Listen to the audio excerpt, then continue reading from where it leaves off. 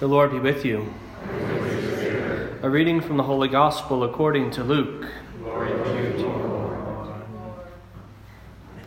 Jesus began speaking in the synagogue, saying, "Today this scripture passage is fulfilled in your hearing." And all spoke highly of him, and were amazed at the gracious words that came from his mouth. They also asked, "Isn't this the son of Joseph?" He said to them, "Surely you will quote me this proverb, 'Physician, cure yourself,' and say, 'Do here in your native place the things that we heard were done in Capernaum.' And he said, 'Amen, I say to you, no prophet is accepted in his own native place. Indeed, I tell you, there were many widows in Israel in the days of Elijah, when the sky was closed for 3.5 years, and a severe famine spread over the entire land. It was to none of these that Elijah was sent, but only to a widow in Zarephath in the land of Sidon. Again, there were many lepers in Israel during the time of Elisha the prophet, yet not one of them was cleansed, but only Naaman the Syrian." When the people in the synagogue heard this, they were all filled with fury. They rose up, drove him out of the town, and led him to the brow of the hill on which their town had been built, to hurl him down headlong. But Jesus passed through the midst of them and went away. The Gospel of the Lord. Praise to you, Lord Jesus Christ.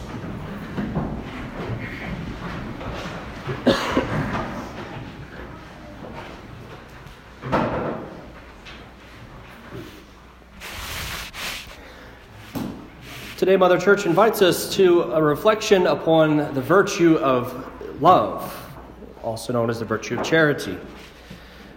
We see some of the do's and don'ts in real-life practical applications, but we also have a sort of examination of conscience, a list of things to reflect upon to ensure that our love really is what it's supposed to be, that it's truly love in the image of Christ. We see the physical representations of love in the person of Jeremiah first in our first reading. He who from the womb is called by God to be a prophet to the nations, to go forth and to speak the word of God to the people.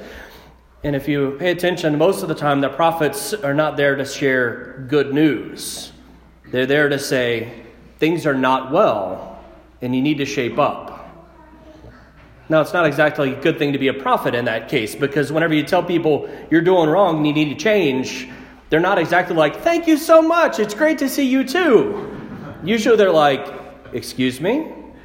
And then what follows is less than positive.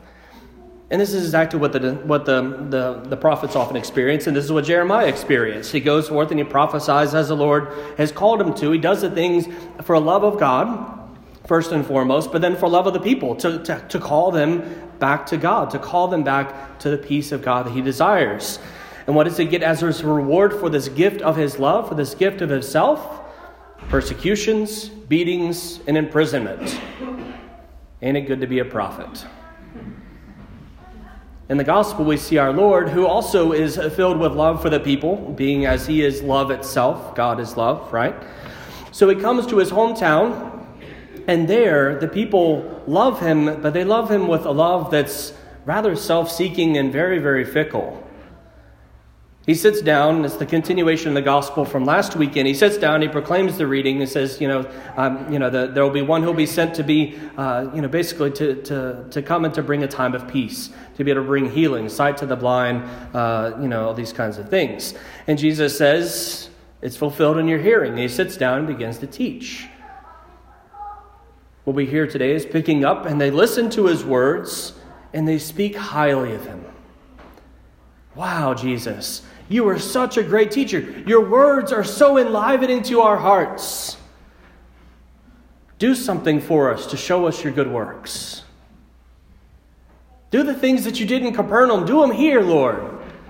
And Jesus says, in short, no. Just as in those two examples that he gives, both of those times, there were plenty of people in Israel, the Jewish people, who could have received the grace, but they didn't have the faith. They didn't love the Lord enough to be willing to trust in him. But the people who were not Jews did. And Jesus says, just in the same way for them, so also for you. He, being rather prophetic, is saying, you're not living well. You do not love the Lord with all your heart, with all your mind, with all your soul, and with all your strength. And therefore, I cannot do the works here. And soon these people who had spoken highly of him, the ones who are like, we know his family. This is Joseph's son, huh? They immediately are filled with fury and bring him to the edge of the hill to throw him off. That doesn't sound like a good love, does it? In a 20-minute time span, I'd imagine, roughly speaking, I guess, they go from speaking so highly of you and then being willing to chuck you in the river, essentially. This is not love. And Jesus is right in saying, I can't do anything here. And they proved it. They proved it just like that. That there was, in fact, a great lack of love for him in their hearts. And so we see these examples of how love is supposed to be, as well as how it's not. And beautifully put together with them, we have the meditation, the reflection upon love itself from St. Paul in his letter to the Corinthians. Excuse me. So St. Paul, this writing, it's read at most weddings that one attends. It's a very pretty reading. We love to think about love at a wedding. Love is patient, love is kind. It sounds really nice. But in reality, you put flesh on it, and love is hard, as any one of us who actually tries to love knows. It asks something of us, and it doesn't always give us anything back. It hurts, and then it says, stick around, there's more coming. Thanks. But this is love. Mother Teresa beautifully said, love isn't love until it hurts a bit. St. Paul calls us to this true reflection on Christian love.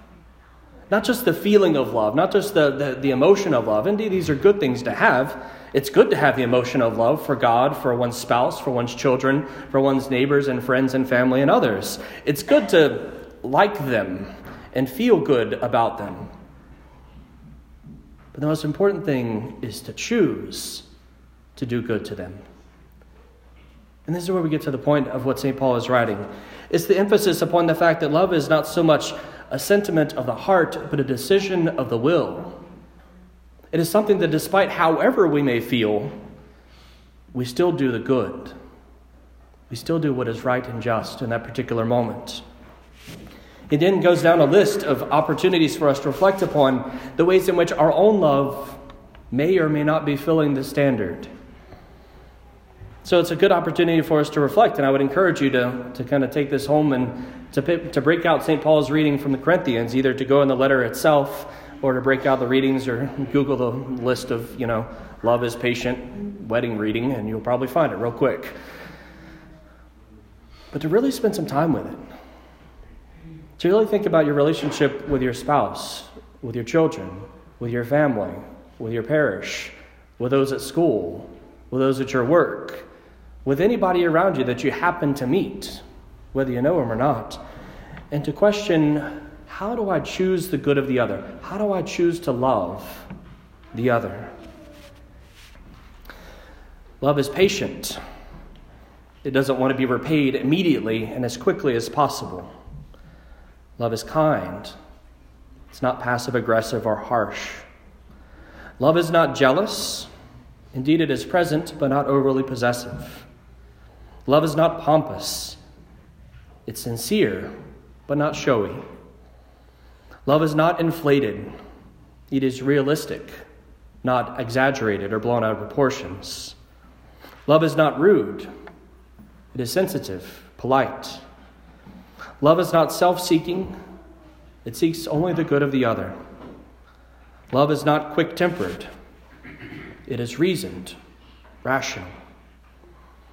Love does not brood over injury, but rather it ponders these things in its heart, seeking to do more good. Love does not rejoice over wrongs. Rather, it weeps with those who weep and rejoice with those who rejoice.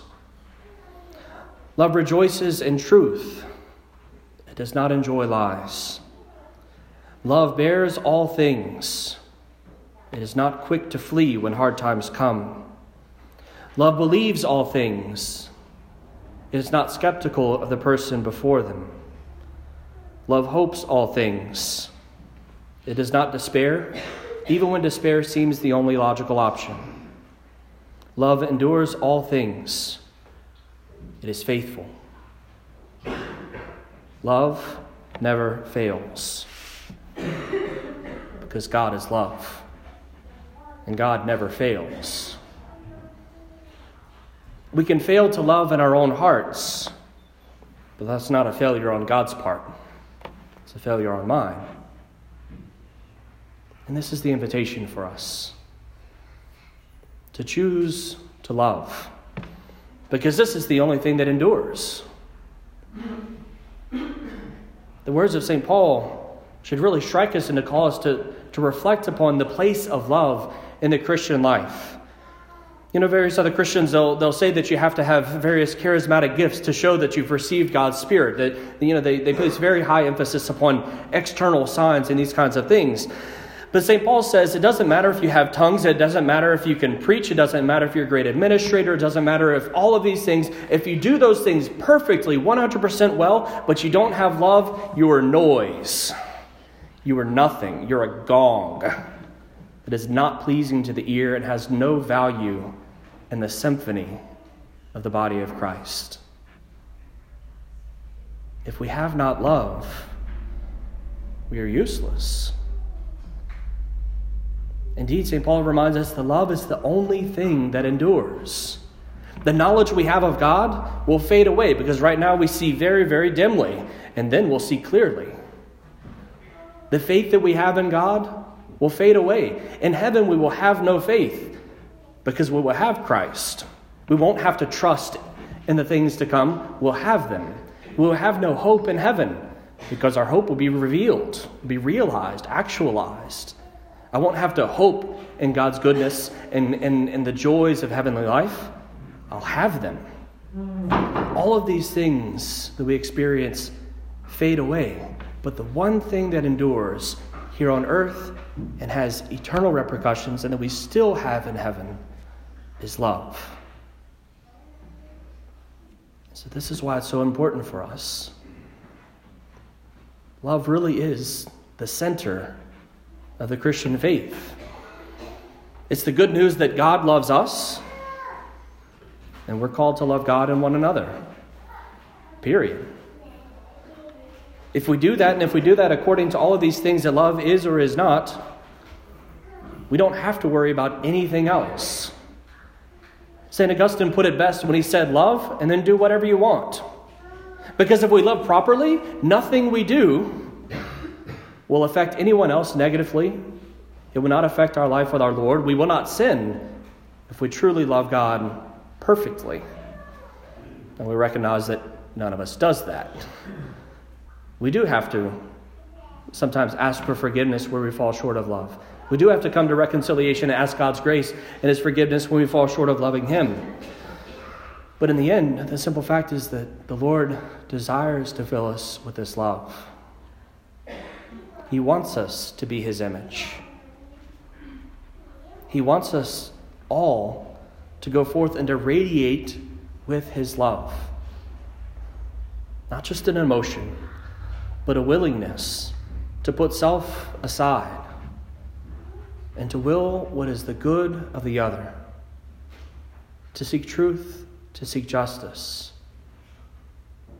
And this is the grace we ask our Lord today. As we come to offer these sacred mysteries, we give thanks to God for His love that He has shown to us. We thank God for the love that He has given to us that enables us to be able to love others. And we pray that this love would ever increase, that receiving God's love, we might be able to learn how to love ever more deeply and rejoice to look forward to the day where we'll experience only love itself and beholding the face of God together with every brother and sister in Christ.